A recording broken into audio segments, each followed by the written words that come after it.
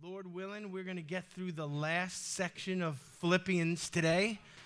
So we've went through the book verse by verse, and hopefully you look blessed out there. So hopefully we've learned how to have joy. Anybody got joy this morning? Amen. Regardless of what's going on in our lives, or regardless of the giants we face or the burdens we carry, we can have the joy of the Lord. In every verse of every chapter in Philippians, Paul proved that to us. We're in Philippians chapter 4. I'm going to read verses 15 through 21, and then we're going to hop right in. Father, we thank you this morning for the word. We thank you for this book. We thank you for the principles that you've driven deep into our hearts, some that we're not even aware have taken root there, that are changing us from the inside out.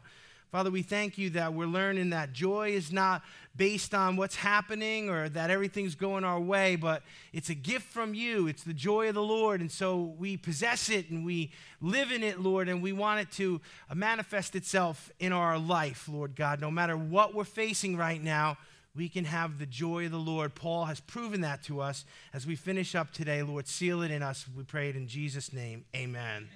Philippians 4, starting in 15 to the end of the book.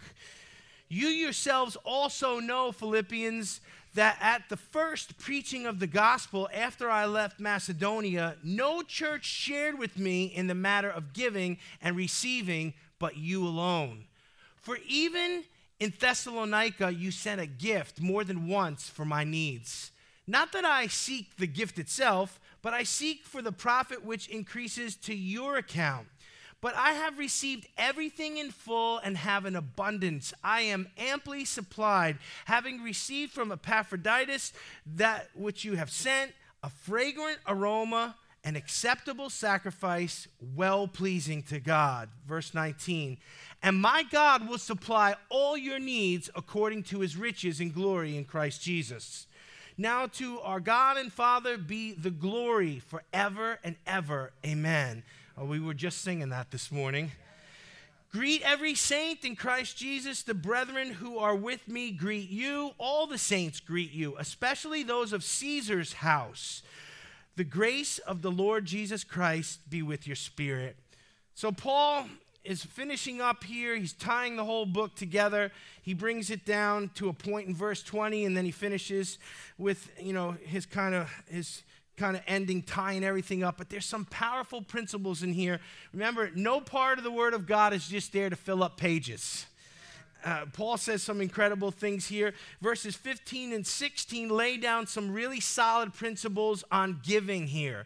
The Philippian church had been giving aid and comfort to Paul in the form of monetary offerings, personnel, prayers. They had been supporting him, making his suffering a little bit more tolerable. How many know when you're going through something and there's no one to help you, there's no one to listen to you, there's no one to cry with you, there's no one to just lift up your hands? It's even tougher. How many have gone through things and you were there for everybody else, but in your time of need, it seemed like everyone had scattered? Come on, amen. That doesn't feel good. Here's Paul. He's a pillar in the church, the greatest apostle that ever lived. He's going to pen 2/3 of the New Testament. He's going through hardship. He's under house arrest. He's fighting for his life. He's giving an account for the gospel before all of these stuffed shirts and leader and political appointees, and he's giving the gospel to them, and his life is heading towards going to Rome, where he knows in his heart he's going to be martyred for the faith. And while he's going through all this, there are those on the outside of the church that got involved, rolled their sleeves up, and lifted up his hands, and some didn't. Listen to what he says here in verse 15. You know yourself, Philippians, that at the first preaching of the gospel, after I left Macedonia, listen to this, no church shared with me in the matter of giving and receiving, but you alone. The Philippians were givers. And Paul's saying, you guys were the only ones that gave. You're the only ones, who got in there and got involved and did more than just, give well wishes. Remember, we said actions speak louder than words. And these guys had actions to go along with the words. Many people say, oh, well, I'll pray for you, or, I'm thinking of you, or I'm with you. But yet, they really just don't go beyond words. How many know that when the battle is on, when the rubber hits the road, when the conflict is happening, we need more than words. We need actions. And these Philippians, they put actions there. They actually physically supported him in every way that he had needs, and they met those needs. But he says, you guys were the only ones. Wow. It's always the role of the local church. It's always the role of the body of Christ to support the ministries of the church. The church has a job to do, and it's more than just build nice buildings with comfortable seats and climate-controlled rooms. Someone say amen. Oh, I'm thankful for the cushioned seat and the air condition. Amen. But you know what? It's more than that. And God wants to bless us, but he has to be able to get it through us before he can get it to us. Amen. Come on, he wants to pour out a blessing on us, but not that we heap it all to ourselves and just make ourselves more comfortable, that we actually finance the ministry of the gospel. Someone say amen. It's the church's job, the local church's job, to support ministry locally, nationally, and globally. Now, in first service, when I said that, it's the local church's job to support ministry, and I said, locally, nationally. When I said globally, everything went... Because I don't know about you, but local, national, globally, that sounds expensive to me, doesn't it? How many people, some months if you can keep your oil tank full and your refrigerator full nowadays, you're like, I'm doing good. And now Pastor, you're talking about global financial support and outreach. It sounds overwhelming. Listen, but when each of us do our part, as God moves on us to do our part, God absolutely finances ministry through the local church, amen? And I think about our own little church here where we have, Brother Charles out on the mission field preaching the gospel. And I just spoke to him this week, and he had some issues with his back. He had to come home again. And he's home in Pauling now. He can't be here right now because of the physical issue. But he said things were going so good in the Gambia. They were doing outreach. They were seeing people get saved. They're reaching out for growth. And the Full Gospel Center in the Gambia is having services on Sunday here with people that you've helped reach for the gospel of Jesus Christ. The little bit that we can do as we're faithful to God, God takes it and he multiplies it. Remember, God's in the multiplication business. He doesn't just take what we got and use what. No, when they gathered the 5 loaves and the fish and all that stuff, remember what God did? He multiplied it. He took one little boy's lunch and he fed thousands. And that's what he does with our giving when we're faithful. And it's the church's job. All of us like evangelism. Do people like to see evangelists come and preach the gospel and watch people get saved? Amen? No? Were you watching Game of Thrones instead? Does anybody like evangelism? You like to see crusades. You like to see... Greg Laurie just had some crusades there. They got this Save America thing going. It's just happening in the United States. You're not going to see it on the news, but thousands of people coming forward to receive Jesus Christ in stadiums. That's good stuff. How do we finance that? Oh, well, we fill out a grant form from the government. No, that's local church. You like evangelism. You like the songs we sing on Sunday. Amen. Well, where do those come from? Did they just drop from heaven? We need a new song, Lord. And it's like that tube at the bank where they shoot that thing through.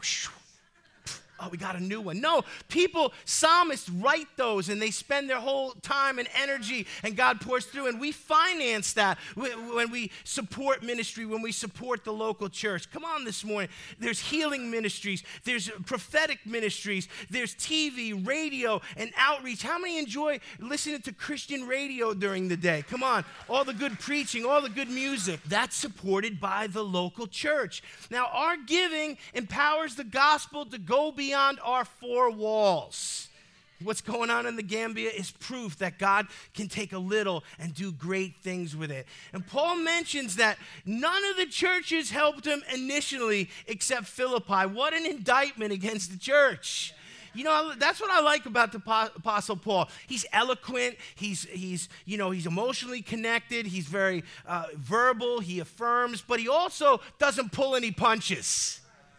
He didn't think, oh, well, I better not say this. I don't want to offend anybody. He was like, hey, the rest of you deadbeats didn't help me out at all. Just the Philippians, and I'm calling you out on it right now. You know, I think about what percentage of the churches globally support missions, support evangelism, support the fivefold ministries. And I wonder what Jesus would say to us. Our giving empowers the gospel to go forth, and it's the church's job to reach the lost and to bring the gospel to the lost. I don't know what percentage of the churches are being faithful to that, but I want our church to be faithful to that. I want us to support missions and evangelism and the ministry that goes forth and saves people. Amen. Verse 17 is a great model of how leaders should view giving, especially when taking offerings and special gifts. Paul made sure to let the people know how he felt about these things. He's like, you guys supported me and it was great, but listen to verse 17. Not that I seek the gift itself, but I seek the profit for which increases to your account.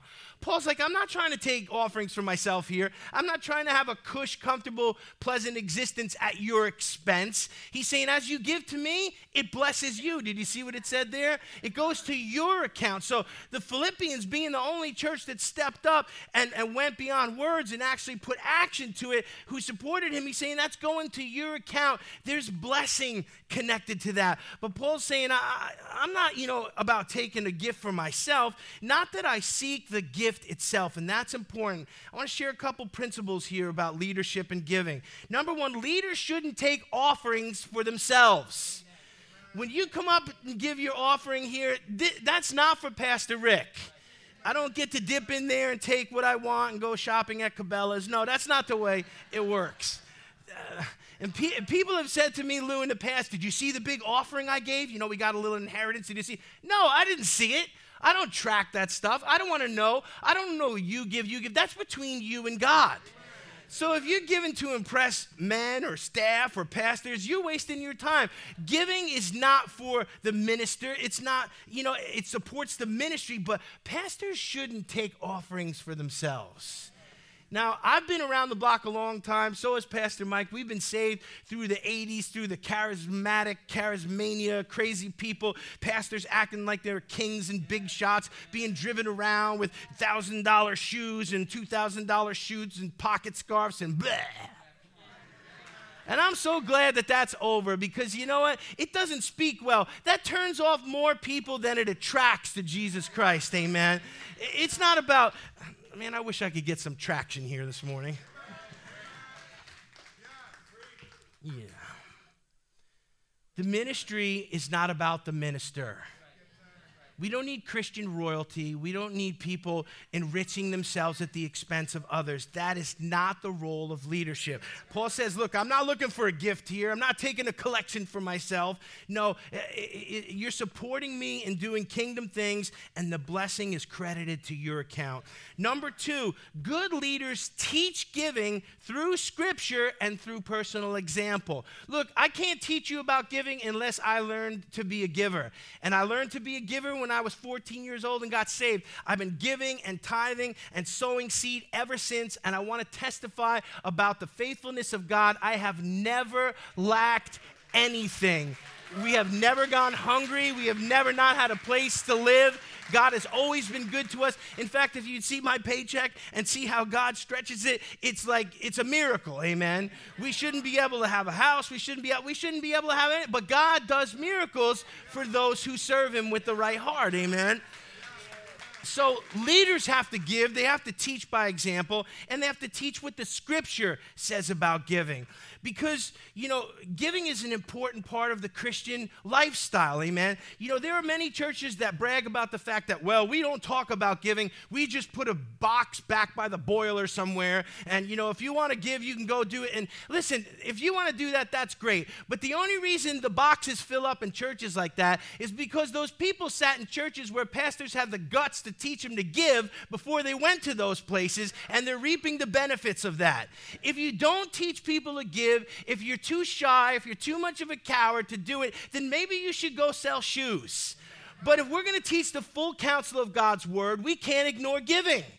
And you think, well, I understand why people don't do it because, well, we don't want people to think we're all about money. Look, if you're standing behind the pulpit and people can't figure out if you're all about money or not, then again, maybe you should go sell shoes because character speaks of itself, amen?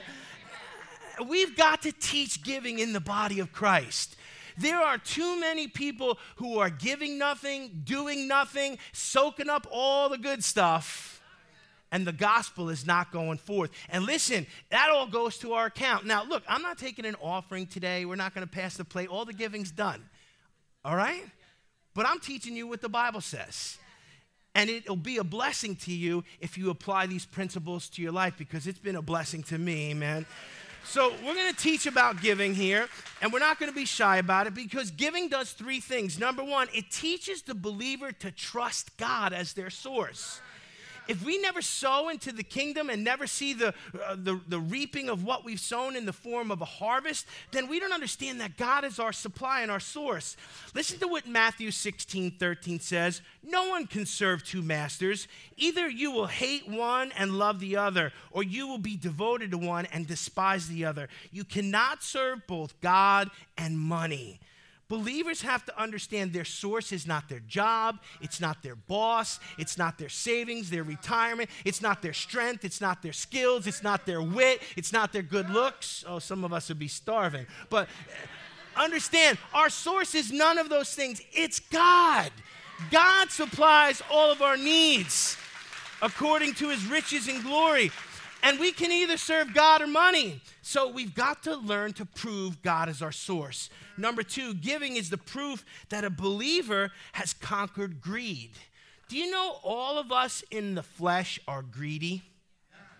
Oh, no, not me, Pastor. Yeah, all of us. Our flesh is greedy. It wants more. It wants bigger. It wants better. I've used this illustration before, but when you open the box of pizza, what slice do you want? The biggest one, right? We hope that the guy with the wheel forgot to cut half the pizza so we could take half the pizza. But your flesh just wants the biggest. It wants the lion's share. It wants the most. Now, the only way that we can prove that we've conquered greed is to give. Here, you take the big slice. Anybody ever said that? Anyone ever? I'll take this one over here that looks like a shoelace, but it has half a pepperoni on it, and you stole most of my cheese, but you take the big one. Giving is the proof that we've conquered greed. Listen to 1 Timothy 6:10. For the love of money is a root of all kinds of evil. It doesn't say money is the root of evil. It says the love of money. A lot of people misquote this. Oh, Christians shouldn't have any money. They should take a vow of poverty. Nonsense. Religiosity. Foolishness. Unbiblical. But if you love money, Timothy says this is what happened. The love of money is a root of all kinds of evil. Some people eager for money, there it is, have wandered from the faith and pierced themselves through with many griefs. So we use money, we use it for the kingdom, we use it to supply our needs, we use it to bless others, but we don't love it. We love God, not money, amen? You can't serve God and money. Number three, the third thing giving will do for a believer. Giving, it shows that when we sow seeds, we reap a future harvest. We need to understand the dynamic of the seed principle in Scripture. Jesus taught about the seed and the sower, and there's a lot of things that come in seed form. But when you and I put money, finances into the kingdom of God, it's as if we're sowing a seed. Now understand, when you sow a seed, you're going to reap a harvest. That's the point. That's part of the point of sowing a seed. So listen to 2 Corinthians 9:6. Remember this, whoever sows sparingly will also reap sparingly, and whoever sows generously will also reap generously. You don't need to study the Greek to understand the application of that scripture. You sow sparingly, you reap sparingly. You sow generously, you reap generously. Generous people are always blessed. People who give are always blessed. Selfish people, even if they have a lot, they are not blessed. If you look at who does most of the giving in charitable giving in the West here, it's people, middle-class people, poor people.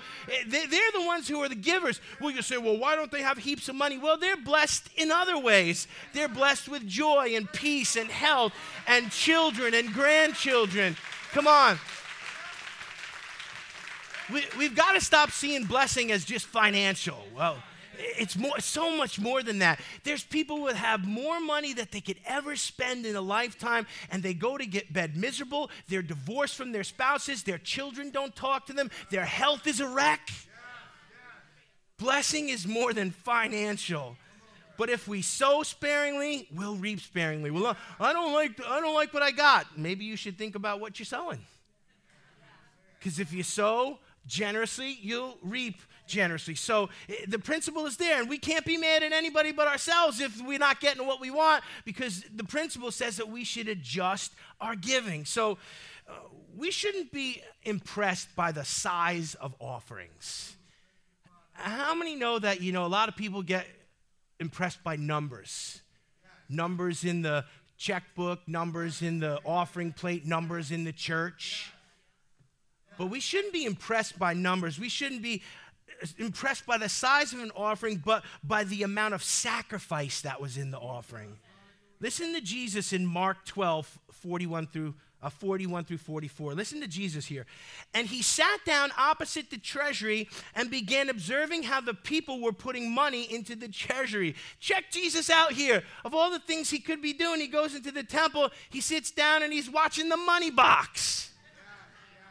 Check him out. He's just sitting there. He's looking like, oh, here comes a big shot giver. Look at what I got a big check. Glory to me. Watch this. Jesus is checking it out. And you got to say, well, I want to just say, here's a warning here. Don't you do that.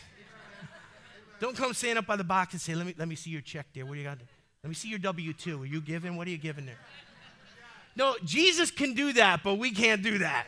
Okay, but check him out here. He's just sitting by the money collection box there, and he's checking out what people give. And he began observing how the people were putting money in the treasury. Listen, and many rich people were putting in large sums. There it is. Jesus isn't impressed by their large sum. Verse 42, a poor widow came and put in 2 small copper coins, which amount to a cent. Look at that. She didn't even put in her 2 cents. She only had a cent. Calling his disciples to him, he said to them, truly, I say to you, this poor widow put in more than all the contributors to the treasury. For they all put in out of their surplus, but she, out of her poverty, put in all she owned and all she had to live on. Jesus is not impressed by the number. He's impressed by the sacrifice. When you and I are willing, this woman was willing to do without to bless God because she loved God. And other people were in there with their big checks and their big givings. I could just see them coming, with everything in coins so they could pour it in really slow. To get the glory for themselves. And Jesus said, this woman outgave all of them because she didn't give out of her surplus. Sometimes we can give and we don't even feel it at all. You can write a check, you can give somebody money, you can fill up a gas tank, and, some of us don't feel that at all, but when we give out of our surplus, it's nice to do that, but the real blessing is when we give sacrificially. That's when it catches the attention of God. Now, let me say something else about giving. It's not the size that matters, and also, there are a lot of people who like to be fake givers. There's a lot of people who make themselves look generous, and really they're selfish. And all of us have come across people like that, amen, where, they like to look like they're so generous, and I'm going to do this for you, and I'm going to write you a check. And they'll do stuff when people are watching, but then in the long run, they don't really come through. They just wanted to look good but not be good. Amen. Be careful of that. You say, well, why do you say that? Because there are 2 people in the New Testament, Ananias and Sapphira, and they were faking their giving before the apostles. Do you remember these 2? Come on, Ananias and Sapphira, they sold a piece of property. They pretend that they were giving all of it to the church, but they held back a large portion of it. And the husband came in, and Peter said, is this all of it? Oh, yeah, it's all of it. And the Holy Spirit struck them down dead. Come on, anybody? That's like, that'll sober you up real quick. I think that'll keep people away from the offering plate. I wouldn't come up. I'd just like throw it up there. So his wife comes in and she doesn't know what happened. And is this all the money? And oh yeah, that's all of it. Boom, she falls down dead. Thank God this was a one-time occurrence here in the church. But listen, people who fake generosity, who fake being givers, who try to look like they're generous but they're not, that doesn't work with God. God sees through all of that pretend religious nonsense, and he blesses us accordingly. So some principles on giving here. Paul said, you guys gave when no one else gave. I appreciate it. Now, in verse 18, while Paul is in prison, he's having a trial, he's in discomfort, and he's afflicted, he says this about his situation in verse 18. I have received everything in full and have an abundance. I am amply supplied, having received from Epaphroditus what you sent me, a fragrant aroma, an acceptable sacrifice, well-pleasing to God. We know Paul's situation was tough, but his testimony here is that, guys, I've got everything I need. Now understand, that was not the product of, really him having everything he could ever want. That was the product of him having a good attitude, of being content, of seeing what God supplied as everything he needed. And he has this good attitude, and this is what allows us to have joy. He uses phrases like, I have an abundance, I'm amply supplied, I'm good, I've got everything I need. You Philippians have been great to me, and God has been faithful to me, and I'm good. What a great attitude to have. Remember when we studied a few chapters up, a few verses up here, we talked about abundance and we talked about contentment. Well, contentment is a choice. Paul chose to be content with what God supplied for him. Church, this is the key to life. There's always going to be things that we could have that we don't have. And so if we always want to look at what we don't have, that other people have, or that we want, or that we could have, we're not going to be content. But if we learn to look at what God has provided and see that as everything we need, we're going to have contentment in any situation. Amen. This is not an easy lesson to learn because Paul said, I've learned to be content, with abundance, with lack. I've learned to be content when I'm full and when I'm hungry. This is serious stuff. Hungry? Most of us don't do hungry. Most of us have never missed a meal.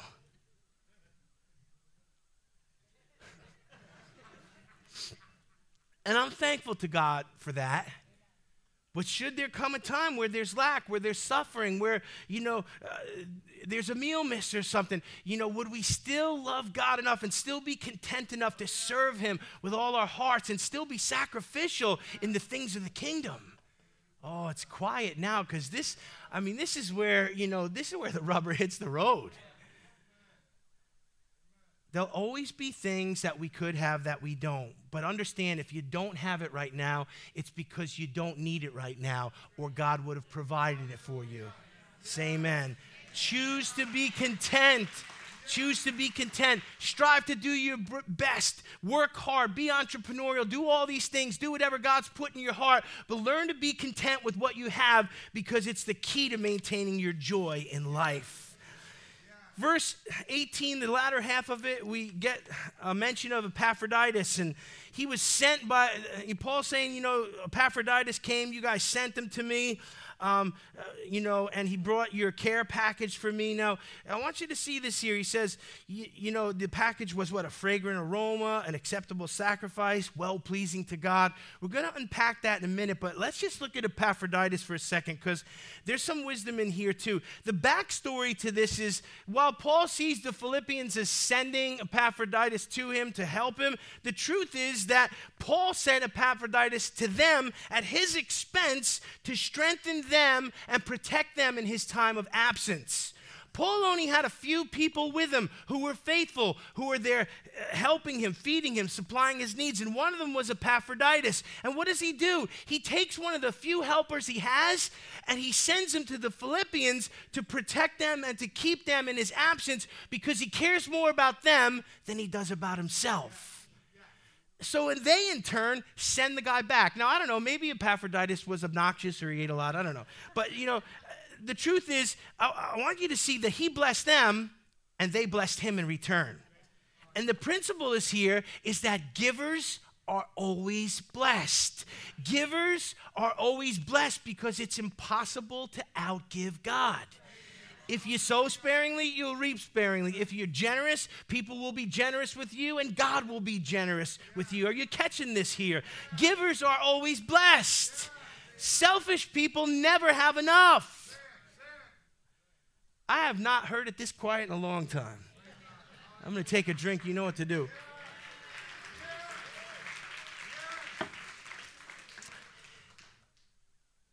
I like being a giver. I want to be more of a giver, amen? A lot of times we think of ourselves as generous, but sometimes, we've hoarded so much stuff. And the scripture says, if you see your brother in lack and, you have an abundance, if you have 2 coats and they have no coat, we're supposed to give. We're supposed to share, amen? Amen. We're supposed to meet the needs of others. Oh, I see all the greedy people just glaring at me. I'm coming over to your house today to get a coat. So Paul is sowing these principles here. The Philippians, had sent Epaphroditus back to him. That's a blessing to him. He gave, they gave back. A lot of principles here. They're learning to be givers because Paul set a good example for them. We can't outgive God.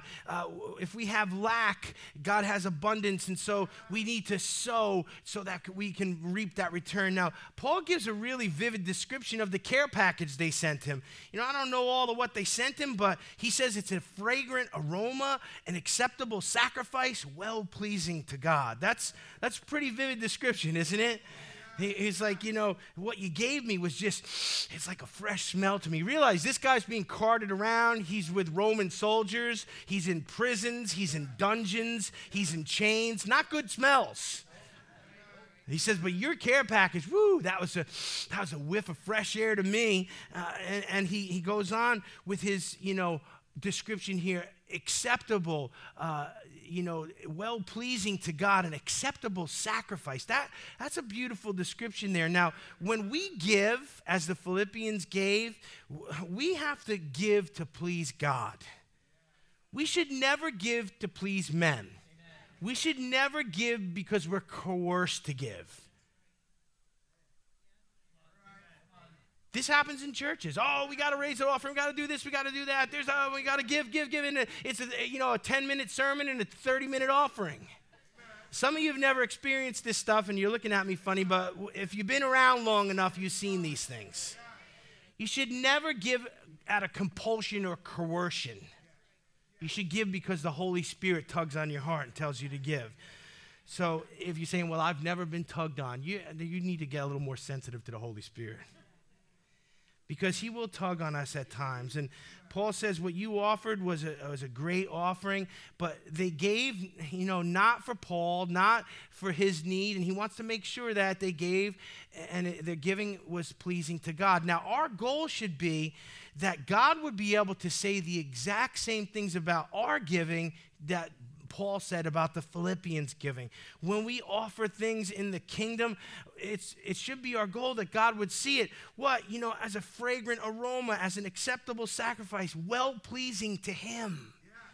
In the end, our offerings, our giving have to please God. You remember Cain and Abel? They both brought an offering. But one pleased God and one didn't. And, Abel's offering pleased God because he gave his best. He gave the first fruits. He gave what was prescribed. Cain gave what he felt like giving. He gave God his leftovers. And God said, I'm sorry, buddy, but, I'm not digging your offering here. And he got mad. And instead of repenting and getting right and offering God what he knew, he killed his brother instead because he was jealous of him. Wow. Our giving has to please God. And if it's not pleasing to God, you might as well not give it. Keep it. Keep your wallet close. Keep it in your pocket. Put it in your piggy bank. But don't give it for the wrong reasons. Don't give it for religious reasons. Don't give it out of compulsion. Give it because the Holy Spirit tugs, and give it because you're wanting to please God. Verse 19, amen. All right. Paul points the Philippians towards God as their source. Now, this is what a good leader always does. And my God, look what he says, my God will supply all your needs according to his riches in glory in Christ Jesus. So Paul points the Philippians towards their source. Now, Paul was obviously, excited about the fact that they gave, and he was blessed by it, but he wanted to make sure that they knew that their source was God and not Paul. And this is very important. Paul's not saying, oh, guys, thanks for what you gave me. I'll make it up to you. I'll take care of you. Hey, guys, I really owe you one. Do you notice he's not saying any of that?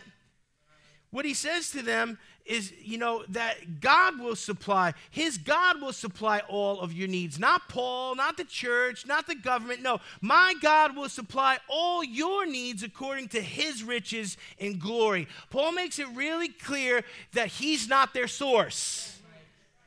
And though they've been generous, he's not like, well, I owe you one, I'll make it up to you. I'm a tent maker. If I get out of here, I'll build you a nice tent.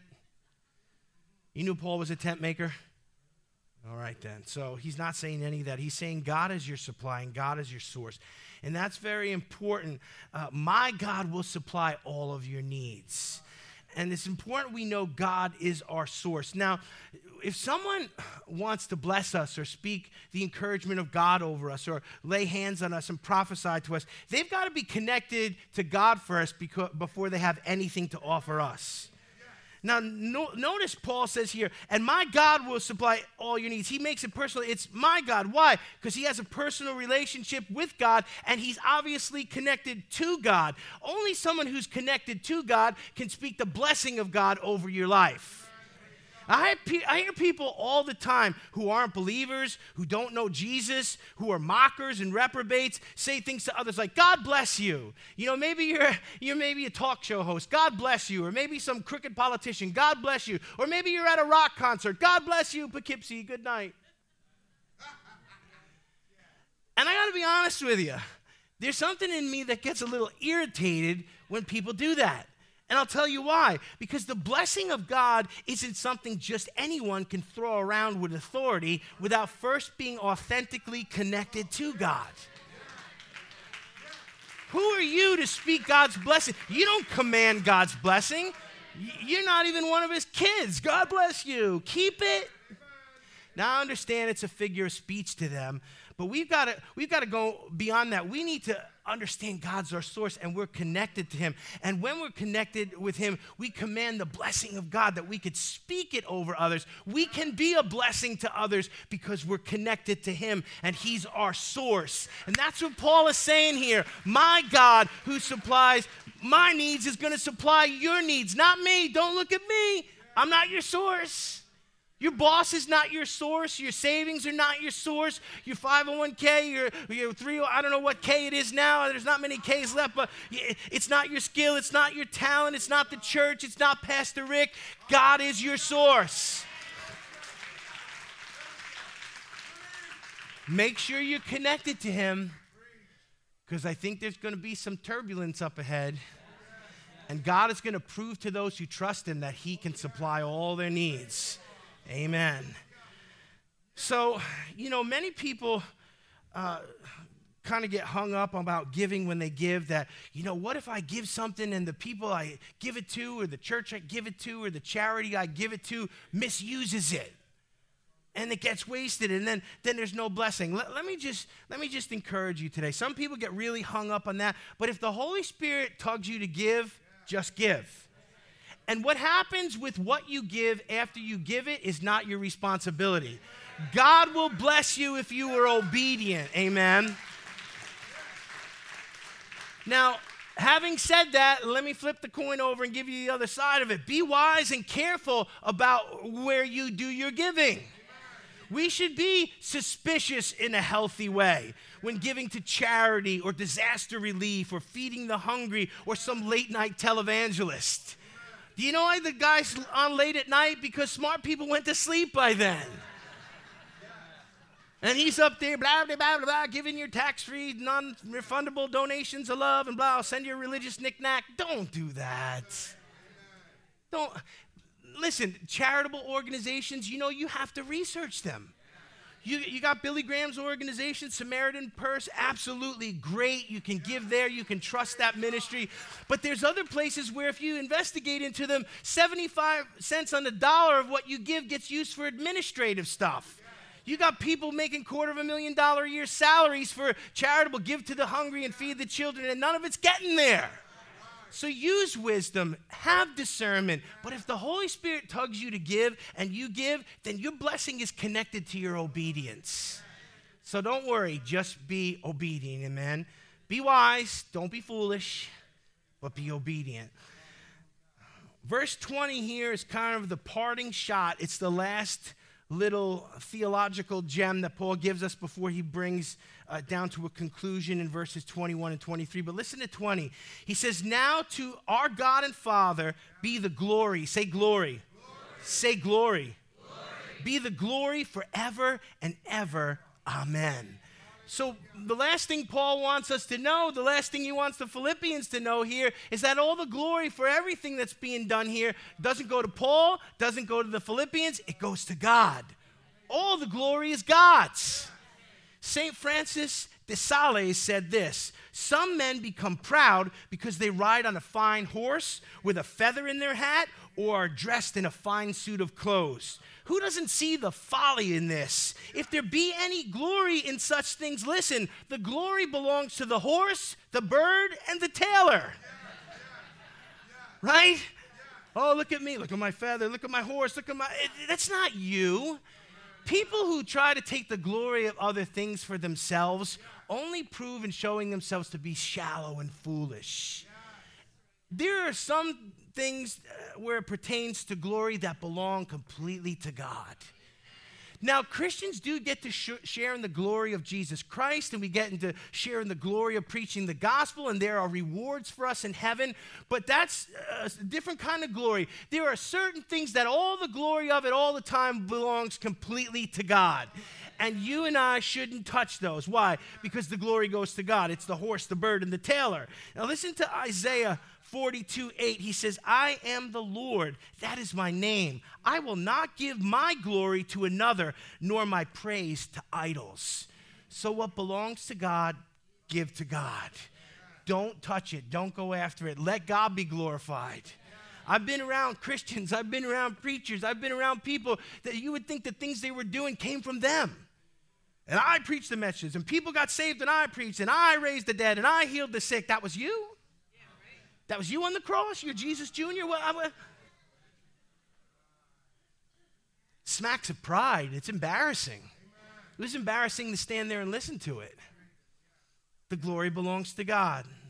Verse 21 and 23, Paul gives his closing acknowledgments, and he gives a blessing of grace. Now, the glory belongs to God, but check this out. The grace comes from Jesus Christ. Greet all the saints in Christ Jesus. The brethren who are there greet you. All the saints greet you, especially those of the house of Caesar. So the Roman Christians. See, God can save anybody, even Italians. He says the Roman Christians greet you. Now, verse 23, the grace of the Lord Jesus Christ be with you in your spirit. So it's the grace of Jesus that he wants to leave as the final note here. And really, it's the grace of Jesus and the glory that goes to the Father for all his goodness that allows us to have joy, that allows us to have peace in any of life's circumstances. Paul's life did end in martyrdom, but he did not let that overshadow the great privilege it was in his mind to offer himself to Christ as an offering poured out for us, for the Philippians, for every church, and most of all for Jesus Christ, whom he loved with all his heart. Let's bow our heads today. Father, I thank you for the book of Philippians. I thank you for the promise of joy for the believer. I pray for my brothers and sisters and for myself today that each of us would learn to give and to conquer greed and to not be lovers of money, that we would deal with our own selfishness and our own ability to be self-absorbed, and we would learn to be givers, realizing that as we give, you bless us back. We can't outgive you. And so, Father, teach us to give with joy as Paul gave his life with joy. Teach us to have joy in every circumstance, no matter what's going on around us, to realize it's a choice. And we choose to be content with what you've given us because you supply all our needs according to your riches and glory. We pray it in Jesus' name, and the church said, Amen. Give him praise.